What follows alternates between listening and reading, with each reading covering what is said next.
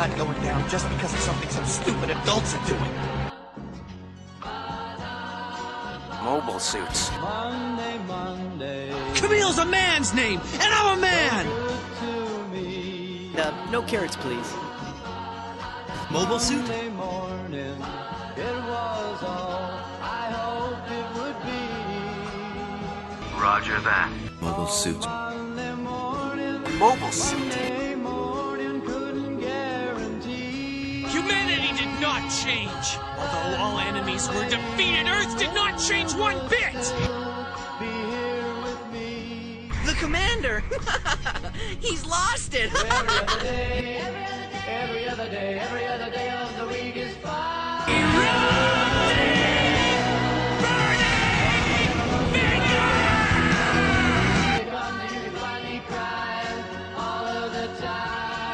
Not gonna live!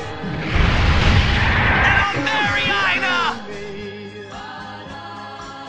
Mobile suits. Monday morning. You're a soldier here, aren't you? If you want to be more than just a grunt, you better learn to see the whole picture.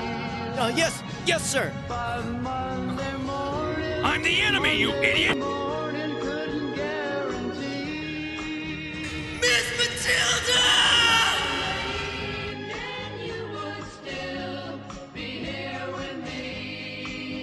Hey guys, welcome back to another Reconguista-rific, fantabulous episode of Fanholes Mobile Suit Mondays. Hey, what's up guys? This is Derek WC. I'm going to be one of your hosts tonight, and I am not alone. I have two of my Amirian pirates with me on the call tonight. Why don't you guys give a shout out and let everybody know who's here tonight?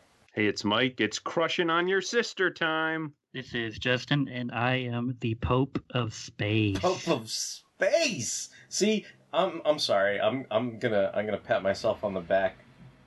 Wasn't this much more understandable after the last podcast? Didn't everything become crystal clear when you watched it this time? You know what? I had to stop and remember your explanation to me. I was like, oh wait, yeah, okay. So these are the Coast Guard guys, and these are the other guys, and these are the Romanovs, and I was like, okay. I had to it took me a minute because it's just, I don't know. I felt super good when I watched this because I was sitting there going, yeah, look there, and I even caught that's why I took the screenshots of it. I even caught the moment where, because I wasn't convinced it was in there, and you know how we're always talking about how Tamino just throws everything in the kitchen sink, and if you tune out for 3 seconds, you're gonna miss something super important, and there it was, the moment where everybody's gathered around Mask, and he's like, I am Kuntala, like you all. And then it's almost like the scene was made for you. It's like Master Qui-Gon, what is a Kuntala? And then they have that brief explanation oh, wasn't it a long time ago we was a low class form of human being and we were considered food, and it's that's terrible. All right, well now we're gonna strive on so that we can actually have a decent place in society. And you know what I forgot to mention the last time we talked about this, because I was making all these parallels and everything. You know what else I think Mask is like? I think Mask is like the Irish that were recruited on the side of the North in the Civil War. They came over, they had nothing to do with the goddamn war, and they were all fucking conscripted, and they all bled and died for something that they didn't fucking understand and had nothing to do with. So, what's his face from Copper? If I was gonna, fan cast Mask, I would cast him as Mask, because he'd be the awesome Mask or whatever, because that's something I forgot to mention the last time we did this, but since we're probably gonna do, 5 more of these, I figure I'm gonna throw it in there now. I didn't really plan a synopsis per se, but I mean this continues what we talked about last time. I mean the movie from the first movie basically was Reconguista in G, and it covered the first, I think, 5 episodes. And so technically what we're talking about tonight is Gundam Reconguista in G Movie 2, Bellry's Fierce Charge, and that pretty much covers episodes 6 through 11.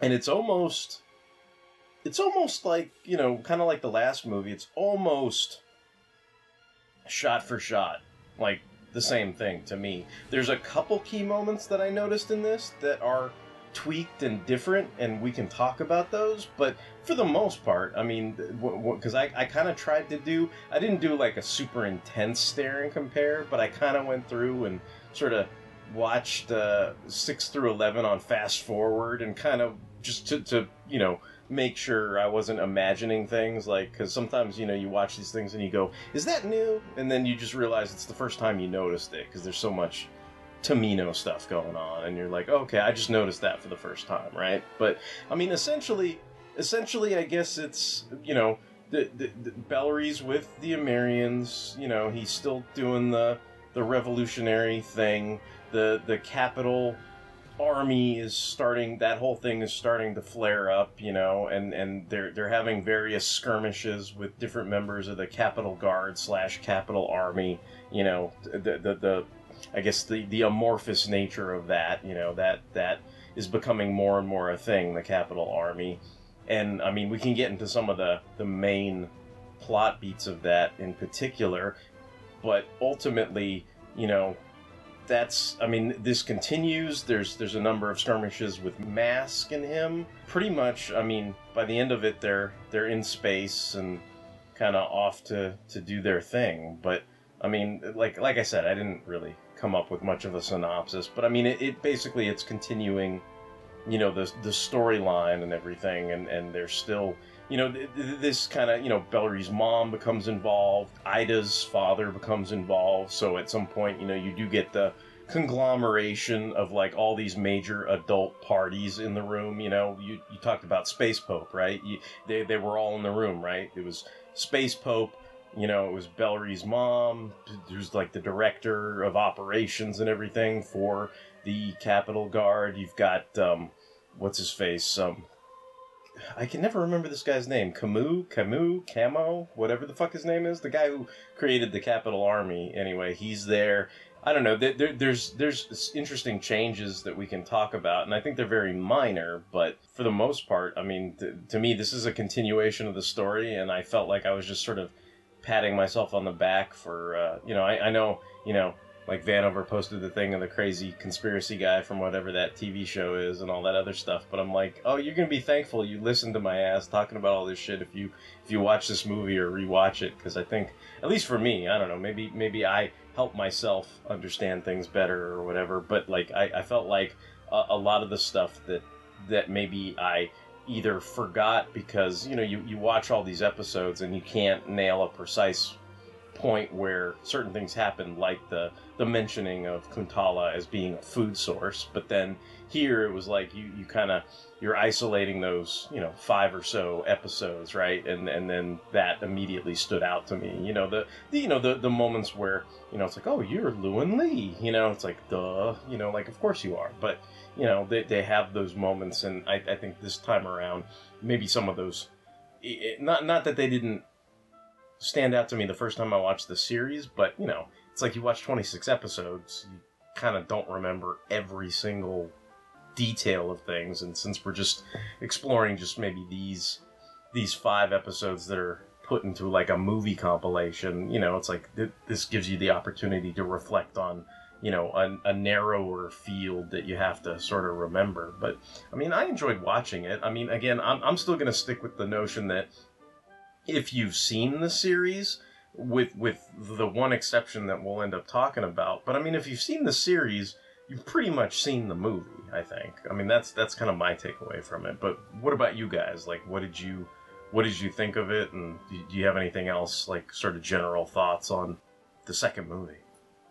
I mean, Derek's explanation from the first movie, you know, made total sense to me.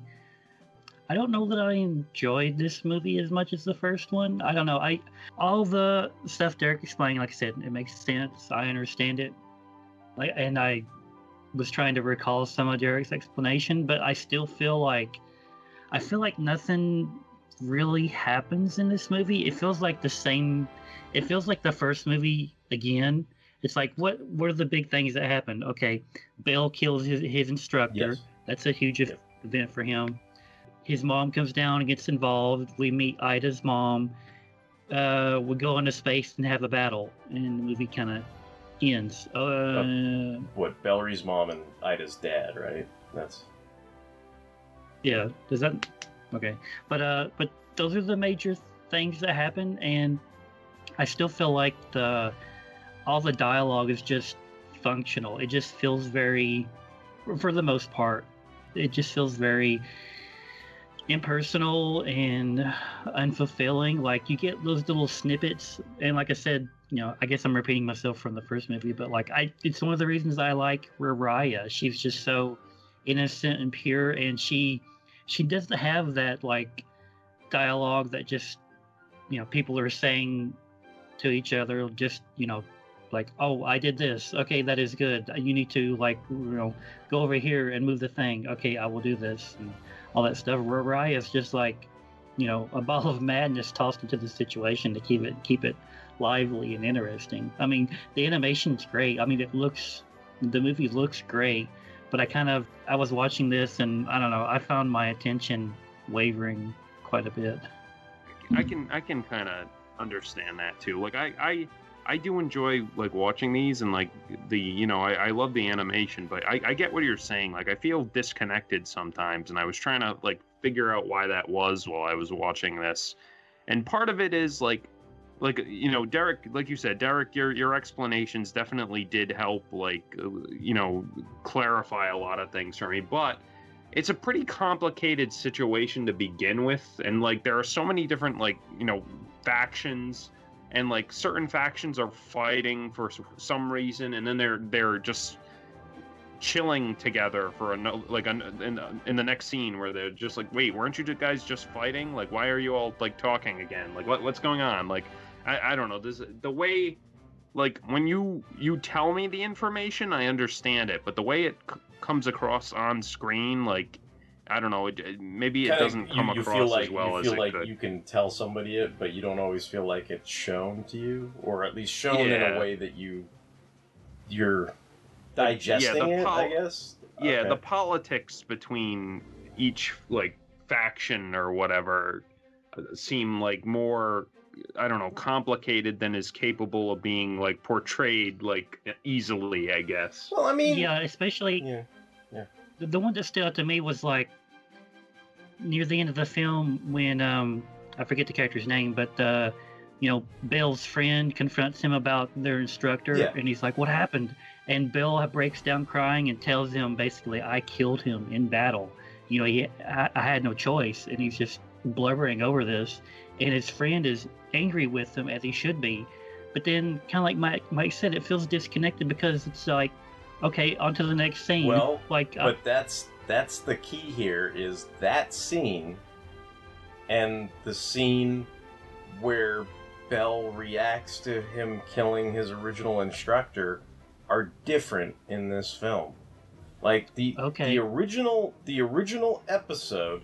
I'm just gonna because I was like, am I because some stuff I looked at and I was like, am I imagining this? And I went back and reviewed the scene and I'm all, no, that's the same exact scene. And I went back and looked at a couple other things. I'm like, because some things I noticed for the first time, just to give you guys a heads up on that, is like, the scene where they're walking in the little chicken walkers or whatever in the park, and Valerie and his mom are in the one chicken walker, and then you got Ida, and then what's her face, the other chick that's all hot for Valerie or whatever, right?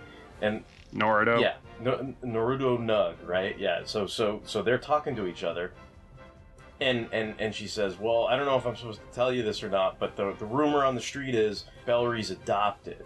And then Ida's like, "Oh, whoa, he's adopted, eh?" And so to me, that's one of those things that like clicks for me, where it's like, hey, or they're laying the groundwork of like, hey, they're brother and sister, and he's part of the royal family, and the whole Anastasia, whatever the fuck nonsense I was talking about the last time. So they lay all that down, and it was the first time I sort of noticed, oh, look, he's laying that groundwork or whatever. And I went back and watched the original, and was like, was that in the original? And it's like, yes, it was. And then, the Kuntala explanation, I'm like, was that in the original? Yes, it was. I just didn't immediately pick up on that, right away, right? Because I had watched 26 episodes, and that was one of the details that kind of slipped past me the first time, or I just didn't, it didn't come to immediate mind when we were talking about it last time.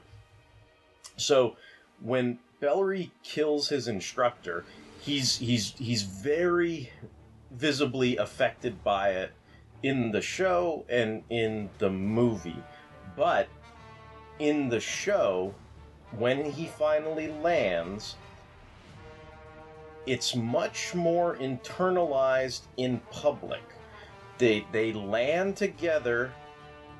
I believe it's like the captain of that ship and what's his face, Klimnik, and the tech guy or whatever. Like in the film, they're all looking at the readout from the data and all this other stuff. But in the TV show, it's like they're all lined up, almost very military style. It's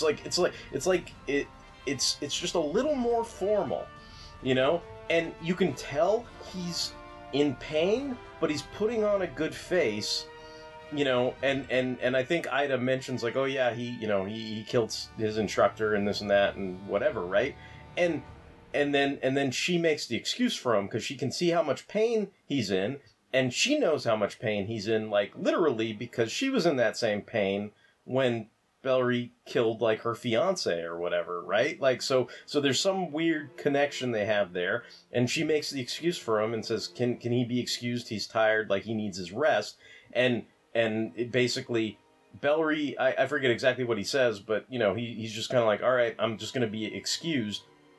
And when he goes off, then they cut to Raraya and Naruto Nug, like, comforting him in his bed, and he's like, oh my god, it couldn't have been the instructor, it couldn't have been, and he's curled up in a ball, and he's gonna cry, and all this other shit, and she's comforting him, and Raraya's kind of being like, look, Chichumi, like, I'm trying to cheer you up, like, I get that you're upset, and whatever, and Ida walks in and checks on them, and all that other stuff, but it's all, he doesn't do it in front of the other soldiers, he doesn't do it in front of the men, or anything like that, whereas in this movie, he's crying all the way down with Klimnik. He gets out of the fucking thing, and you can tell he's a fucking wreck. He's not even standing up at attention with all the other soldiers. He's off to the fucking side, sitting alone with his head in his hands, and you could tell he's super fucked up, and Raraya's trying to, like, play with his hair and all that. Like, none of that shit was in the original, in the TV series.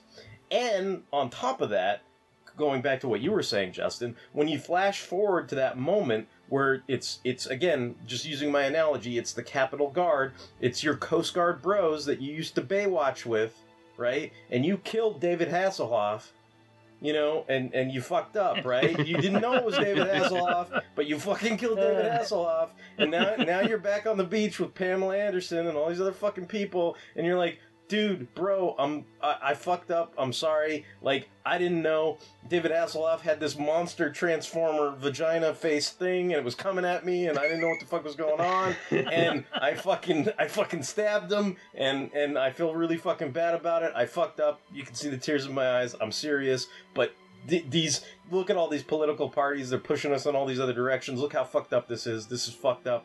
I'm sorry. And in the original, all the scene is, there's never that confession on the TV show. On the TV show, the Capitol Guard guy comes in, says, hey, look, we're dressing up your G-Reco, and check it out, and there's a backpack and all this other stuff, and he says, hey, instructor so-and-so, and he's like, hey, man, we're bros now, like, we're peers, you don't have to refer to me as instructor, gives him the noogie.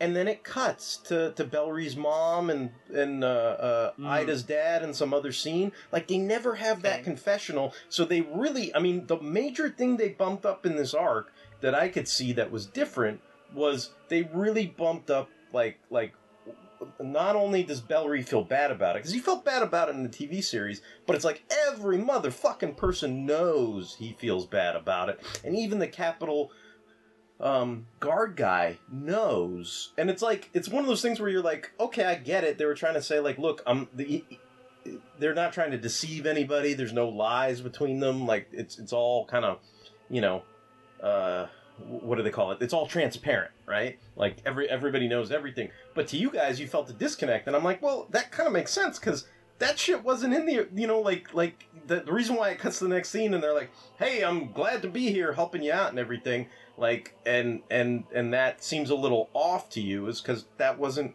in the original television show. And I mean, I can sit here and make rationalizations about why that could make sense either way. I mean, my main thing that I'd tell you guys is, well, you know, yeah, it's confusing, but the Capitol Guard guys all put on their bandanas on their mobile suits to tell them apart. And the reason why they're there is because Bellry's mom is there, and she's the director of operations, and she's the big cheese to those guys, so they listen to her, right? As opposed to listening to the Capitol Army guys, right? And that's to me the only, you know, it's all politics and bullshit, but to me that was the one thing that I noticed that was very different in this film as opposed to the TV series, because Bellry doesn't have that moment with his instructor over the death of the other instructor, right? Like, that doesn't happen, and the emotion that's made public, you know, in the movie, it's super public, because everybody on that fucking ship, the Amirian ship, they all see it. Like, it's not, and in some ways, I mean, for me, like, I guess, I don't know what this says to me, but in some ways, like, I've probably lived my life like Bellry did in the TV series. So, and maybe it's fucked up for me to say, but like, I have more respect for the way Bellry handled it in the TV series than he did in the film, but that's just me. I mean, I don't know if you noticed this, Derek, but I did, and I wasn't sure if it was like added to the movie or whatever. Like, I don't remember that scene of Ida having like a nightmare about Cahill. Yeah, that's like, new. Was that a new scene? That's new. Yeah, because that's right. Okay. It's like a bridge, so it's like right after, because it's like Bellry has the moment where he's, you know, all messed up and is like sad, and Mariah's playing with his hair and all that other stuff. And then see the scene where they're sleeping in that room together changes, because in the TV show, Bellry's got his flight suit on, because he doesn't even take off his flight suit, and that to me is a sign of how horrible he feels. He's not changing. He's not, you know, he's just crumped up in a ball, feeling miserable over it. And then Naruto's like next to him, and she's like sleeping by his bedside, but not like right next to him or whatever. But in the film, obviously, like, since you guys just saw it, you probably remember, right? Like, Bellry is not in his flight suit. He's actually kind of like, not naked, but he's probably like naked or wearing underwear or some shit. And then he's got the blanket over him and everything. And then they cut to, you know, Ida in her bed, and then she has that dream, whereas that moment doesn't happen either. And I think maybe that probably helps solidify, you know, some things we talked about in the last episode. You know, I mean, it puts the button on the nose, right? Like, I was going to propose to you, like, we had a much more intense relationship than you may have picked up on, you know, if you didn't read between the lines, type thing. That does seem to be the things they add to these movies, are like more character connections, or at least, like, you know, trying to, because like Justin said, it's hard to, like, there is a disconnect, and I feel it's like between, like, the dialogue gets really mechanical, like, sometimes, and like it's hard to, you know, see these like lines between people, or, you know, the connective tissue between like character development. Like, I still, like I said it in for last movie, but like I still, like, I don't know, like Mask's motivation, like Llewyn Lee, like that, I feel like that comes out of like nowhere almost. Like I get it, like I get the information you told us, and I get, like, you know, the Kuntala thing, but I don't know. I don't think any of that, of his resentment towards Bellry, is ever conveyed, like, until he, like, you know, he's attacking him in, like, in a mobile suit. So that always seemed weird to me. And I don't know, just in general, I'm not a big fan of Mask. Like, I think he's a pretty weak,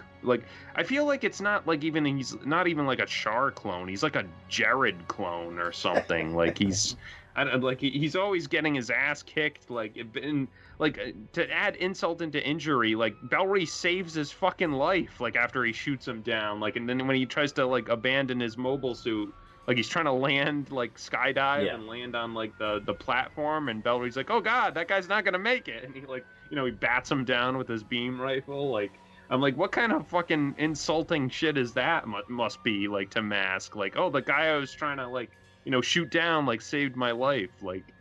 And then, like, later in the final battle, it's like, you know, they have that kind of confrontation, and you know, I do like that part where Mask shoots like the grappling line at his helmet. And he's like, ha, like if that was a live round, you'd be dead. Right. But then I'm kind of like, so I know like it's a delicate situation, but like if you really wanted him dead that bad, why wasn't that a live round? Like you should have just done it then, dude. Like I mean, I know they were, you know, it was a, you know, there were politics involved, and they had to, you know, he wouldn't have been able to get what he wanted if he just shot Bellry there, but like it ends up so badly for him that I'm kind of like, maybe he should have just killed him. Like, yeah, I mean, yeah, I guess you know, I'm not going to argue that Mask doesn't lose a lot of face throughout the course of this series. You know what's funny though? I mean, I don't know if I'm making too many excuses, because I still kind of like Mask, but the thing of it is like, I don't know, maybe if this was a 50 episode series, they could have given him some like victories, you know, here and there, you know, like he could have you know, aced the Reconguista version of Garma, or so, you know, something like something could have happened where you could see like, you know, he has some cred or bested some other, you know, characters or something like that. But, or maybe like he took out some dude who like criticized him for being like a Kuntala. Yeah, just something. Yeah. I think if there's, you know, maybe they had more time to do it, or they spent some time, you know, maybe beefing him up a little bit, you know, so that when the plot called for, you know, Bellry to, you know, swat him down or whoever, right, that wouldn't be such a disappointment. I think I said it in like the last episode in the last movie, but like this is the scene where like Bellry literally takes Mask's wallet, like he rips the leg off his mobile suit and then he knees it in the groin, and and Mask is like, oh! like that's my avatar right now, is Mask's face when he gets his wallet taken and then kicked in the nuts. Well, he better get used to that, because it's going to keep happening throughout the rest of the series. But I mean, that's also kind of a, well, I don't know. I was just gonna add on. I also don't like the Mac knife, which is like the space mobile suit, like he gets at the end. Like I think it looks like a design of a robot that would be in that show Metabots. Remember that show Metabots? Like it looks like the eyes and stuff. It looks like it's like a 10-year-old should be like using it to win a competition or something, not like a, you know, a space battle or something. But like I've always thought the Mac knife was really ugly, so yeah, maybe that's just a meta thing too, you know, like it's supposed to be, he's supposed to hail from a subclass of human being that was kept down their entire existence, and then you're literally seeing him kept down in real time for, you know, whatever, like he's constantly got all those obstacles in his way. I mean, to me, I guess the real question would be, why does Captain guy, I can't remember his name, you know, Captain Cocoa Puffs or whatever the fuck his name is, right? Why does that guy, like, that guy seems to stick up for him a lot, and it kind of makes you wonder, like, why is Mask his boy? You know what I mean? Like why does he, you know, because he's talking to the one guy who gives Bellry's mom a bunch of crap, and he's like, hey, look, man, you sent him out. I mean, he's basically doing what I'm doing with you. Like Mike is that guy with the dreads or braids or whatever the heck is going on with that guy that doesn't like Bellry's mom, right? That calls her I don't know, a bitch, or I forget what he does, but he's just like always mad at Bellry's mom because she's always getting in the way of the military operations for the Capital Army. And like, it's almost like me and Mike having the conversation on the podcast, because that guy's talking to Captain Cocoa Puffs, and he's like, hey, you know, your boy like fucked up all these missions. And then my retort to that as Captain Cocoa Puffs is like, well, hey man, you sent him on like all these missions in a row. Like, what did you think was gonna happen? Like, dude, chill the fuck out. Like, it's like he did the best he could because you sent him to all these missions like all at once. Like, you know, it's like he sorties like what, like 3 times in the course of this movie. Like, I mean, and it's not like, you know, yeah, okay, so he had their latest, you know, mobile suit or whatever, but it's like he was going into unknown territory. So then the next time, like the person who who comes off as the most threatening in this film, that's part of one of many climaxes, which is kind of the problem with watching this film, is like, I mean, it's basically 5 episodes strung together, so it doesn't have like, you know, it's not even like a Japanese thing. You know how I'm always going on about, you know, Hollywood movies are differently paced from Japanese movies, and it has nothing to do with that. It's more like, it'd be like having 5 episodes of Batman the Animated Series strung together as a movie. And it's like, the problem with the pace of that is they're paced to be, you know, fucking 20-minute Batman the Animated Series episodes. It's like Batman's doing detective work, Batman's riding his motorcycle, Batman gets clobbered with a fucking chair, Batman goes into the sewers, then climax, Batman beats the fuck out of Croc and throws him out of the sewer, the end, you know, and that's one thing. But then you know, you're watching the movie for 20 minutes, and then it jumps back into, you know, oh, Batman's in the rain, feeling fucking sorry for himself. And you're like, okay, now it slows down again, because you had a climax, but now it's slowing back down again. So you have that moment where the Capitol Guard guys, I forget what guy's name it is, but it doesn't really matter, because he was he's a threat and now he's gone. But the one guy comes up on him, the bald guy who's all kind of crazy and everything. He goes right to the bridge of the Amirian ship and hops out and is like, "You gonna surrender, Bellry?" I mean, he basically believes all the hype, right? He believes all this, you know, this fake news that Bellry and Naruto Nug and all of them are quote-unquote hostages and all this other stuff. So he's like, "You're gonna release the hostages," and he's swinging from his cockpit and all this other stuff, and he shoots away the other guy and everything. And then when Ida, you know, comes in her, you know, mobile suit or whatever, he's ripping off the wings and causing all these problems and everything, and basically holding her hostage. So and the reason why I brought up Batman the Animated Series, is that Bellry has another climactic moment, you know, and it's like, to me, that should be the ultimate climactic moment, but then you have like 2 more episodes after that with like other climaxes, like mini climaxes. So to me, it ruins, you know, it's not very well paced for a quote-unquote movie or a film.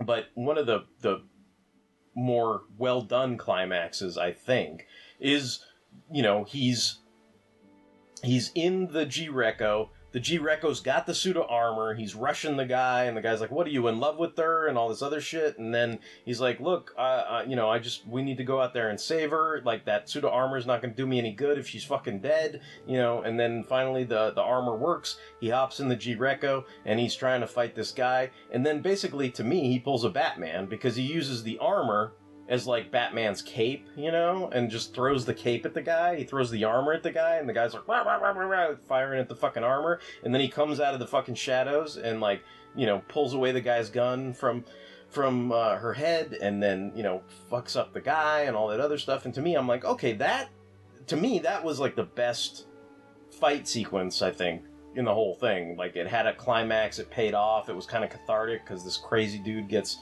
you know, his comeuppance, he saves the princess, you know, like it had a lot of things going for it, at least for me. For the first time I saw that episode, like I think it's called the High Torque Pack for the G-Self. I call it the Hulk armor. Like, the G-Self becomes like the Hulk, because it's, you know, it's green, and he kind of like does these super leaps with it. So, but yeah, like, even like I think the animation for that actual episode was exceptionally good too. So, like, you know, that fight scene really was pretty visceral too. Like, when he's punching, you know, the suit away from, like, Ida, like, it's pretty cool. Justin, were you upset, or did you notice that many poop lines were cut from the movie version? I wasn't sure if they were cut from this, or maybe they were like later on in the series. I couldn't remember. I feel like, because when I went back and compared, I feel like she said poop more when they were in, you know how, like, they snuck aboard that one ship, you know, because they thought they were going to escape and all that other stuff, and then they just pop up out of nowhere, and the pilots are like, "What the fuck? What have you been back here this whole time?" Like, I feel like in the movie she just shows them the fish and is like, "Chew me." But I think in the TV series it's like, they're like, "Poop, poop," and the guy's like, "We better clean that bowl." poop, poopy, poop. You know, so I was like, oh, I wonder if Justin's upset that there's a little less poop poop in this film version. That's why you didn't connect with it as much, because there's not as much poop lines, right? It's fine. They kept that scene that I like where she's on the beach, but she's got Chichimi in like a little water puddle. Yeah. She's playing with it, smacking around. It's like, oh, at least they kept stuff like that. Like that adds character. It's not just, dialogue that just, we're firing thrusters, we're approaching at these coordinates. It's just, it's something fun. It makes you feel. I do agree with you, Justin. Like, in all like this complicated political stuff, where Raya is just this little like pinball of nonsense that just goes like all over the place, and you're like, what kind of crazy thing? She's like the cup and the ball, like with Milhouse. You never know where this crazy thing's gonna go. Like, yeah, they're trying to tie her down, and then she escapes, and she's floating around with the rope, and Nordo's trying to go after her. Yeah, that's just so fun. I feel like the climax of the film took way too long to get to. I mean, speaking of like, nonsense filler dialogue, it's like, okay, you're about to have this big space battle, and there's all this dialogue that's going on between mobile suit pilots and all the different spaceships.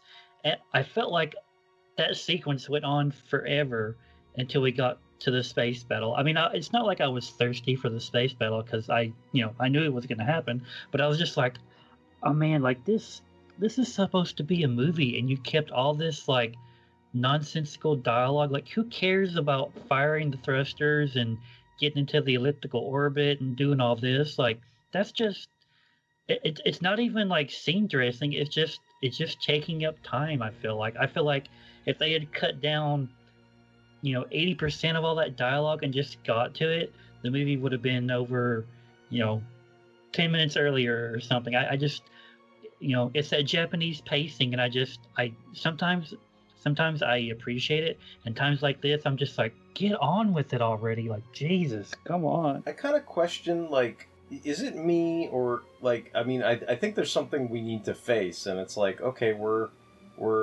in certain unheralded times, and there's shit like, they're just re-airing shows like from streaming because they ran out of content and all this other stuff. I mean, you gotta wonder, like, what is the ultimate fucking purpose of these things? You know what I mean? Like to me, like, you'd think if you're gonna, I mean, I get that sometimes, this is not unusual. It's not like the Japanese have never made a compilation Gundam movie before, but I mean, this is, again, like you're saying, like that there is that weird aspect to it where it's like that, I mean, even the original Gundam trilogy, like, sometimes they made decisions where you can tell, look, this climactic moment works better to put it at the end of the film, because the end of the film needs a fucking climax, right? Like, so they move things around, and, I don't know, maybe they had more episodes to work with or whatever, but still, like, I don't know, like, it just seems like this, I mean, at least for its design, seems to be very straightforwardly a re-release or a regurgitation of something that wasn't, that I guess, if the I don't know, it's kind of weird too, because you're like, if the TV show wasn't as successful as they had hoped and they cut it from 50 to 26 episodes, it's like, who's out there that's like championing this? Like who's the person in Tomino? Like, is it just on the strength of Tomino's name, or like what? Like, I don't know. Like, it just seems like the purpose of this is just to repackage and say, oh, look, it's a movie. And it's like, but it wasn't paced as a movie, It was paced as a fucking 5 or 6 episode TV show, so. Yeah, I don't know. I mean, these movies were announced before, COVID hit.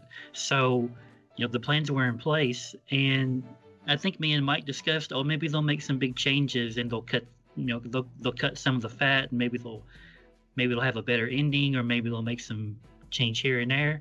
And they've not really done that, so I don't know if maybe I remember reading something that said Reconguista G was considered, not a big success. Maybe along the lines of like Gundam Age, where Gundam Age wasn't a big Or success. Gundam X, yeah. Maybe they think if they make a movie, people will go see it and go buy more model kits or something. I don't know. I see. Okay. I mean that's as good a theory as given that Maybe- we don't know very much about it at all, right? Like that's Maybe- a pretty good theory. Maybe it's just like a proven formula that, like, if they recut a bunch of episodes into a movie and they only spend like a little bit of money making like 2 minutes of new animation or whatever, they can probably turn a profit. They sell 100,000 more model kits because of it. Yeah. Like that's the rationale. Maybe that's the equation. Yeah. Okay. I Maybe just Tomino wondered just, like- if like they had because a lot of times sometimes you have like say like Ideon, right? Ideon had a movie compilation, but by the second movie the ending was completely changed and done according to Tomino's vision, specification, whatever, right? So I had wondered like, oh well, maybe the first two movies were going to be shot for shot like very much the same, but then I don't know, like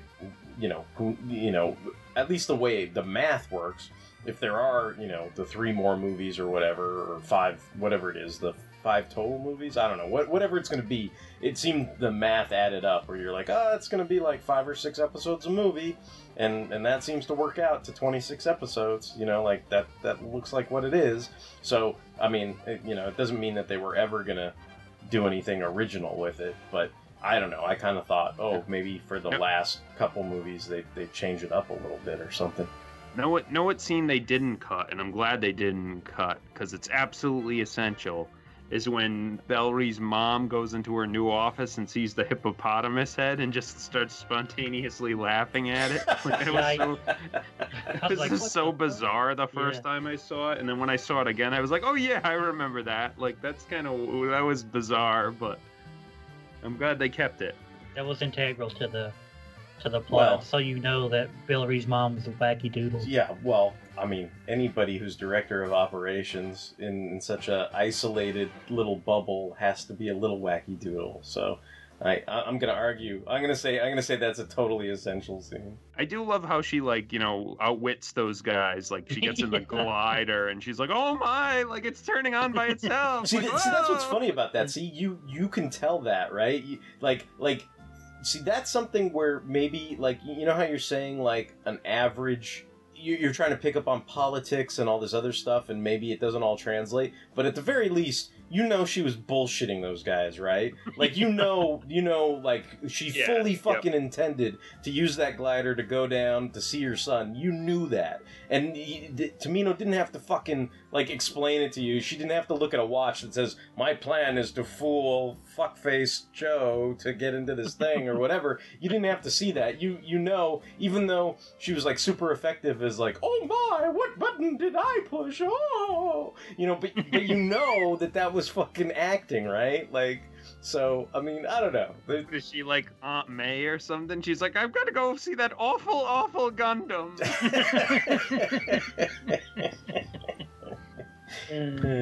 She's like Bellry and her are eating breakfast together, and she's like reading the newspaper. Oh, that awful, awful Gundam's been doing things like out in space. Like, Bellry, I hope you don't take pictures of it. Like, for the Daily Planet, the Daily Bugle. And then we realized we had been had. There's no, like, fucking Blade Runner narration from the guys, They're like, and then we realized we were totally had. And we went back to the commanding officer with our hats in our hands, and we were dummies. There's nothing like that that explains it, right? The guy's like, too bad she won't live. I was just thinking, like, those guys were like, henchmen 21 and 24, like, you do know that's the director, and we just let her fly out into space in a glider, right? Like, like, they've killed people for less, worse mistake, less bad mistakes than this. Yeah, it's Space Henchman 21 and Space Henchman 24. They get turned into food.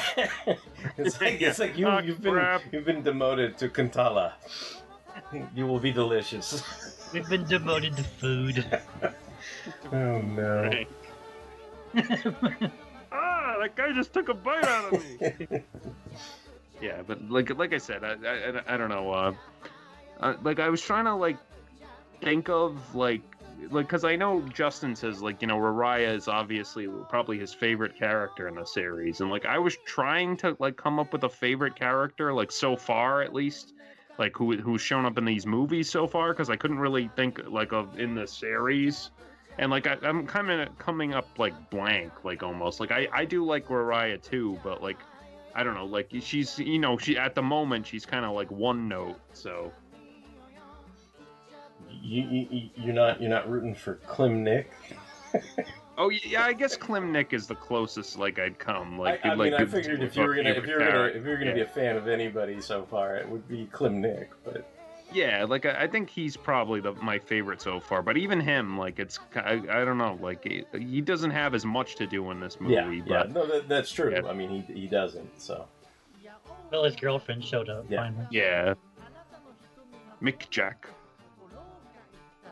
It's weird ass names. Yeah. Weird ass names in this whole series. Everyone has a weird name.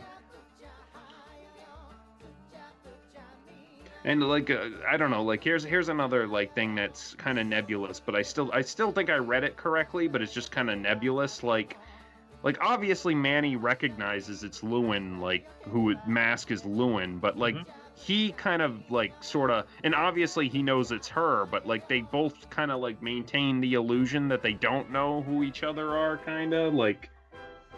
Like, am I reading that right, Derek? Like, is that what the vibe is? I think so. I mean, like, that's... I mean, I mean, I don't think there's any question she knows who he is, and he can't be that obtuse to not know who she is.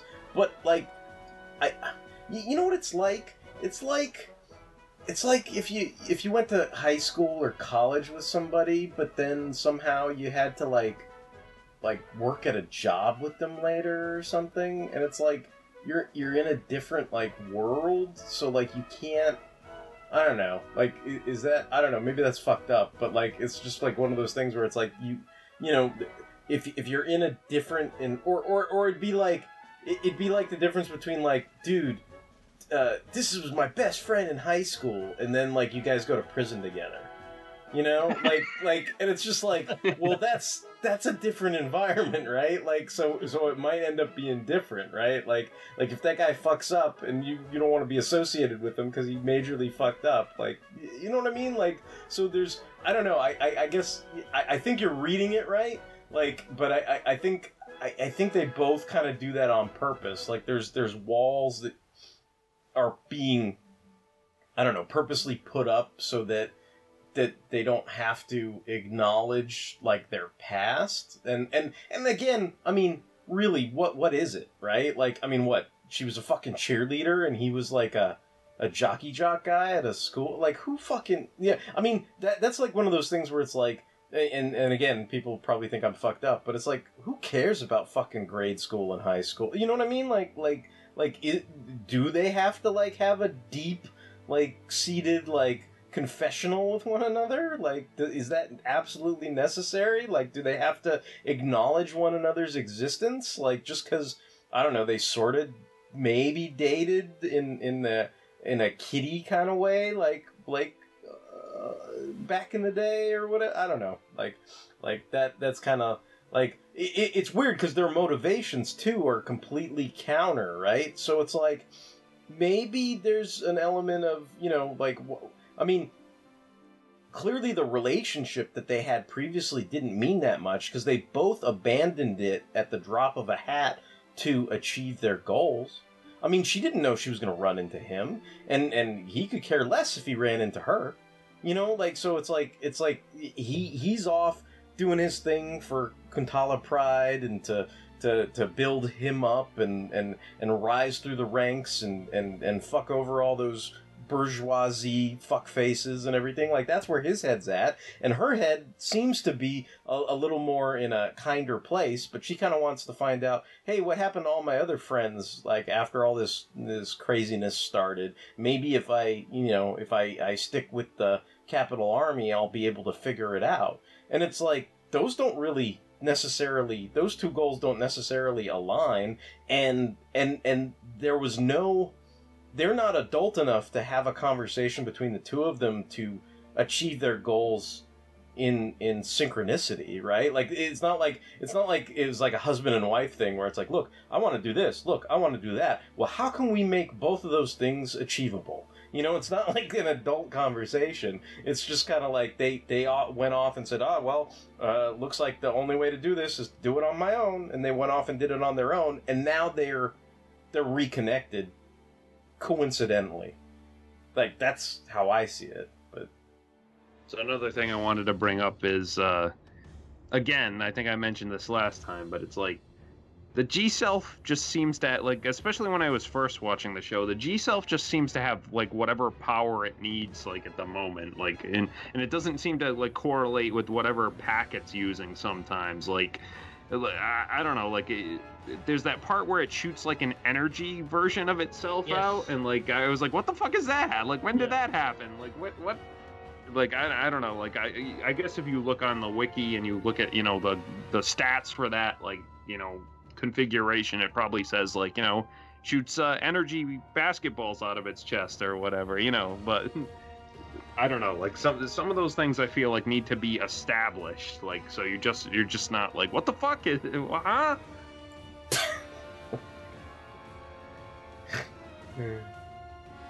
Like, I mean, you know, in the original Gundam, it's like when he had the beam rifle, it was like a big deal. It was like, oh, this is a beam rifle. It can, like, it's the same power as a battleship, like, but in a, you know, the hands of a mobile suit. Like, and they went to great lengths to explain, like, why it was special and shit. But this is, like, you know, the beam rifle is almost an afterthought for most Gundams nowadays. Like, of course it has a rifle, like, or whatever. So what else can it do?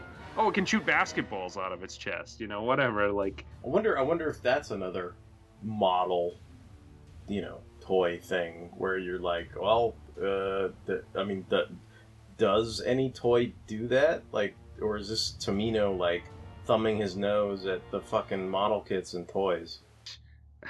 I'm sure, like I said, I'm sure if you look at all the technical specs, like, there's some, like, science explanation for it, like, but the way it just comes out of nowhere is just kind of distracting sometimes. Like, you know, like I said, like, the high torque pack, it's like, okay, well, you get it. It's like, you know, it's got rockets on it. It's all big and bulky. You can tell what that thing is for, but, like, I don't know, when you have, like, the, you know, I think he has, like, the tricky pack, they call it, where he's got, like, those kind of, like, rose petal, like, things that fold over, and, like, I guess it's kind of, like, you know, it has, like, weird, like, cannons or something, and I'm kind of like, well, how is that different from, like, you know, the other thing? And, like, and then he's got, like, the reflector pack too, which has all, like, the solar panels, which is that's kind of visually distinct, so you could probably tell by looking at it what it does, or at least what it could do. But I don't know, like, some of these, like, what they call it, like, powers as the plot demands, like, it gets confusing. Oh no, another thing I noticed that they changed, and it's weird. This is, like, the part where Ida is, like, standing next to the G-Self's head when, like, after he rescues her, and, like, he kind of, like, he looks at her, and, like, he sees her through the G-Self's, like, camera, and she's kind of just, like, leaning against the G-Self's head and, like, looking resolutely out into the wind or whatever. Like, that's actually different in the episode. Like, she's, like, in the episode, she's got her head tilted back, and she's all, like, enjoying the wind on her or whatever, and her chest is, like, jutting out, like he's, like, perving on her or something. But, like, in the movie version, she's just, like, you know, it's more innocent. Like, she's just kind of, like, you know, looking out into space, like, resolutely. That's something that I noticed, and I don't know if it's a matter of who was subtitling or whatever, but the end of the film, quote unquote, or technically probably the end of episode 11. So they're headed off into space, right? And in the at least when I reviewed my TV episode 11, it's like the dialogue is a little different, because in this film they're like, oh, what's she looking at? Like, and Rariah's like, ooh, you know, she's looking outside the window and all that shit.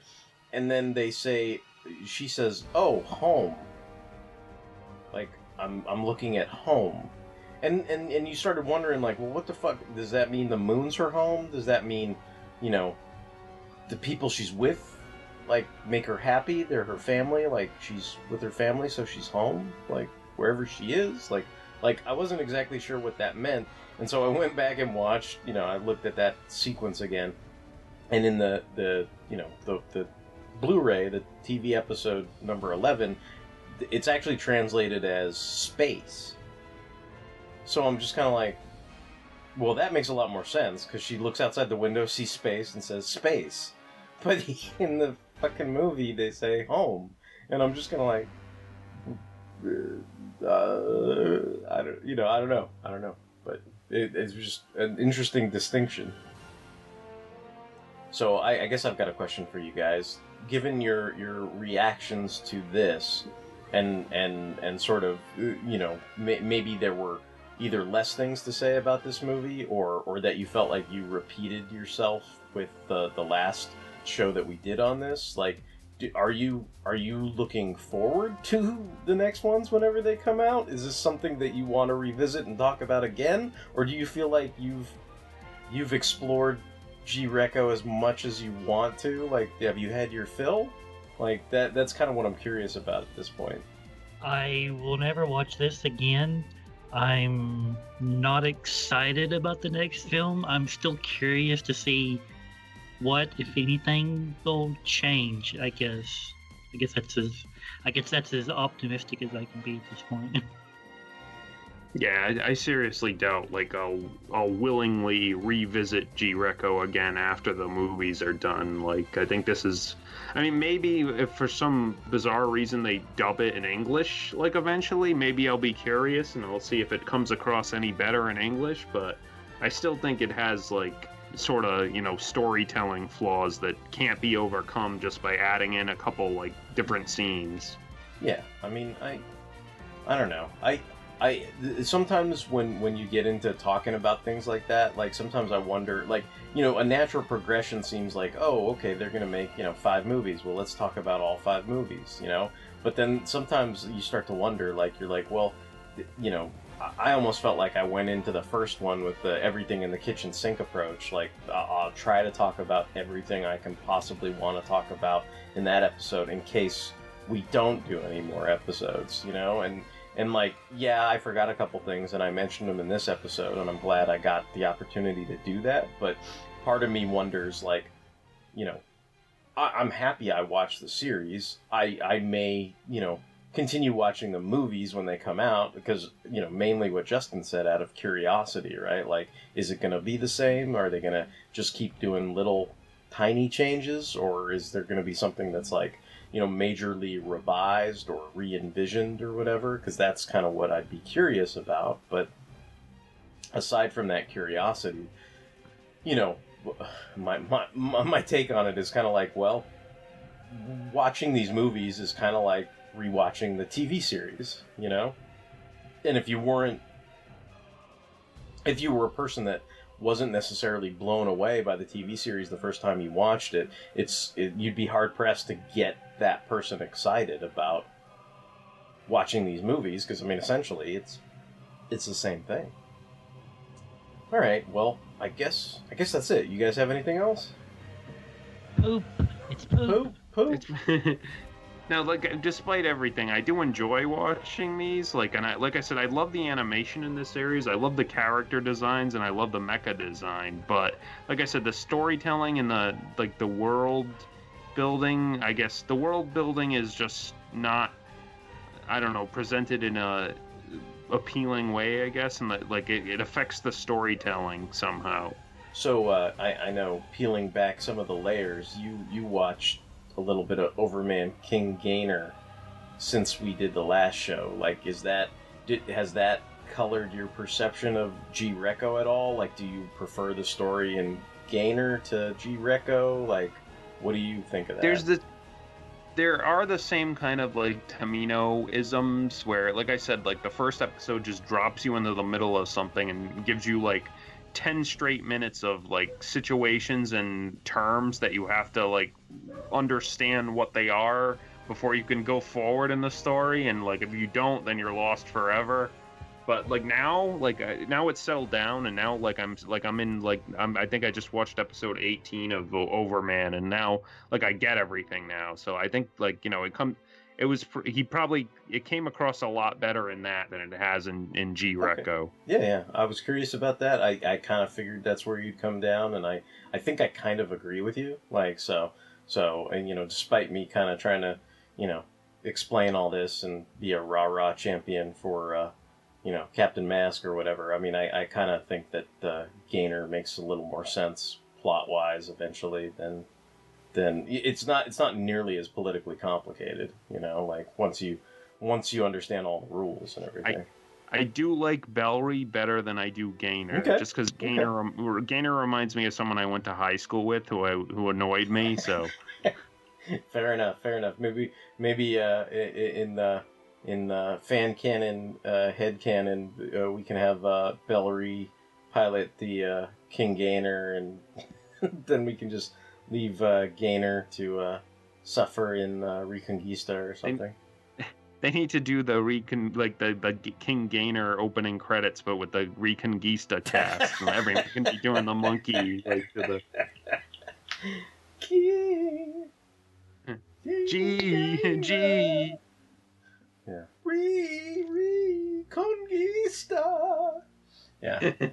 Awesome. All right. Well, I think that's going to wrap things up for our discussion tonight. If you have any comments, questions, and/or concerns, you can reach us at fanholespodcast@gmail.com. If you want to check out the backlog of episodes for Mobile Suit Mondays, you can find them over on fanholespodcast.blogspot.com. All the episodes are there in addition to all of our other shows. So if you like Mobile Suit Mondays, consider checking out any of our other shows. You can find us. We're on Apple Podcasts. We can be streamed on Stitcher Radio. We're on Google Play and Spotify. We're on all kinds of social media. We're on Tumblr, Twitter, Instagram, Facebook. We appreciate all the likes, hearts, shares, retweets that we receive. And until the next time, this is going to be Derek WC. I'm not food. Signing off. Hey, it's Mike. Purple hippo head on a wall. And this is Chuchumi signing off. Poop. It's poop. Poop.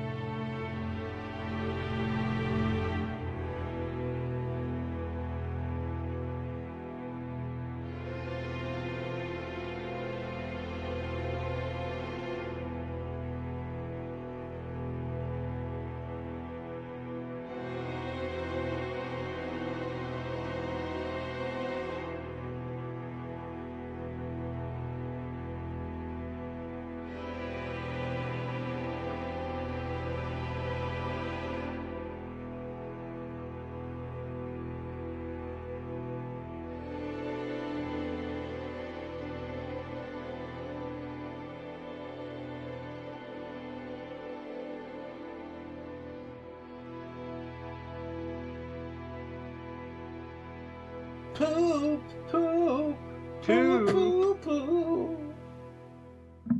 Choo choo. Oh, here. I found the original pervy shot of Ida, a gif of it. This is how it showed up on the show, but it's different in the movie.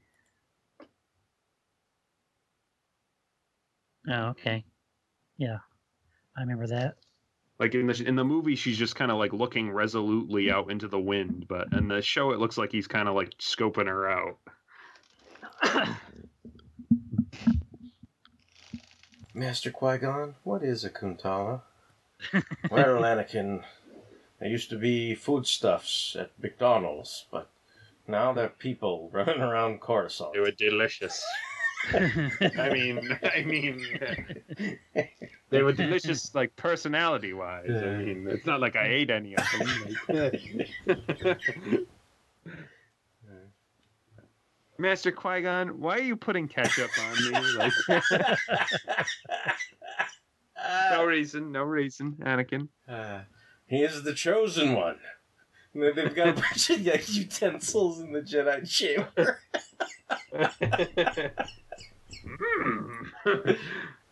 Fucking tender this one looks. Kiadi Bundy's pulling out the A1 barbecue sauce and shit. You believe this boy is the main course?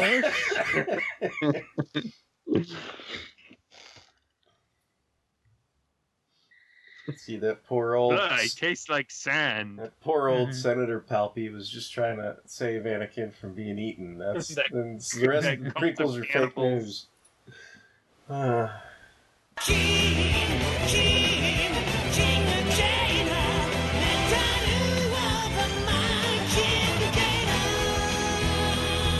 Hey, Derek, are you recording this call? Yeah. Okay, it doesn't say it. I just left the, I guess I'm not recording the Skype call, but I am recording the onboard stuff or whatever. So, I can start it as a backup, but... No, I was just wondering. I just wanted to make sure, because usually it says, like, Derek is recording this. Well, I'm recording it now just in case, but yeah, that's fine. I'm sure we still got whatever we were talking about before.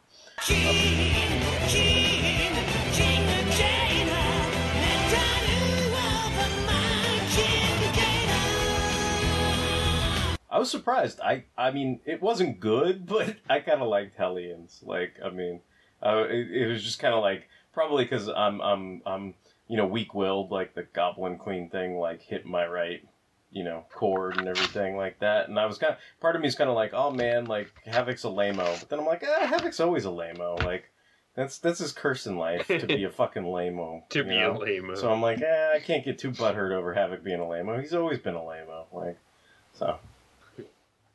And speaking of lame, like I'm still watching like Overman King Gainer, and like the Zaku like equivalent in that show is called a Golem.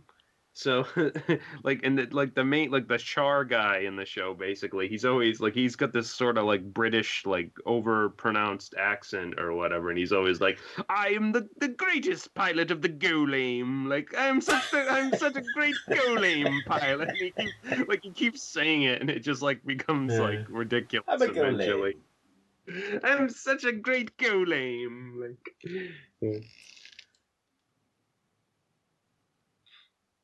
But no, I'm actually enjoying that show. Like the last few episodes, like I think I'm like on episode 19 now. Okay, you're almost to the finale, so yeah, it's like 26. Yeah, but it's weird. Like some of the episodes remind me of like Buffy premises. Oh, okay. Like there was an episode where one of the the mech suits had the power to make everyone hear each other's thoughts and stuff. So, like everyone was having like pervy thoughts about like each other and whatever, and they were all like so I don't know. It reminded me of like a Buffy episode. You're like that one episode where Gainer turns into a puppet doll and pilots the mobile suit. Like, hey, hey.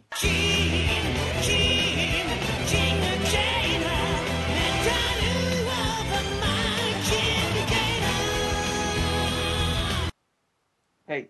Well, I suppose we should be thankful it's not an old school TV show that had to be 26 episodes and they have like little hell dog companions to make it cute or whatever. That was good. Cat, my cat's looking at my like shelf of action figures like she's gonna careen through it. Hey, what are you doing?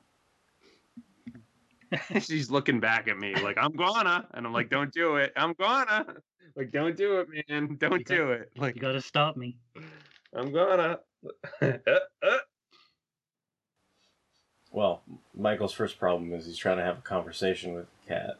Like, you just gotta walk up and be like, get the fuck away from there. My snapping fingers. Hey. Okay, look at the ceiling. That's fine. Okay, she's looking at ghosts now. That's fine.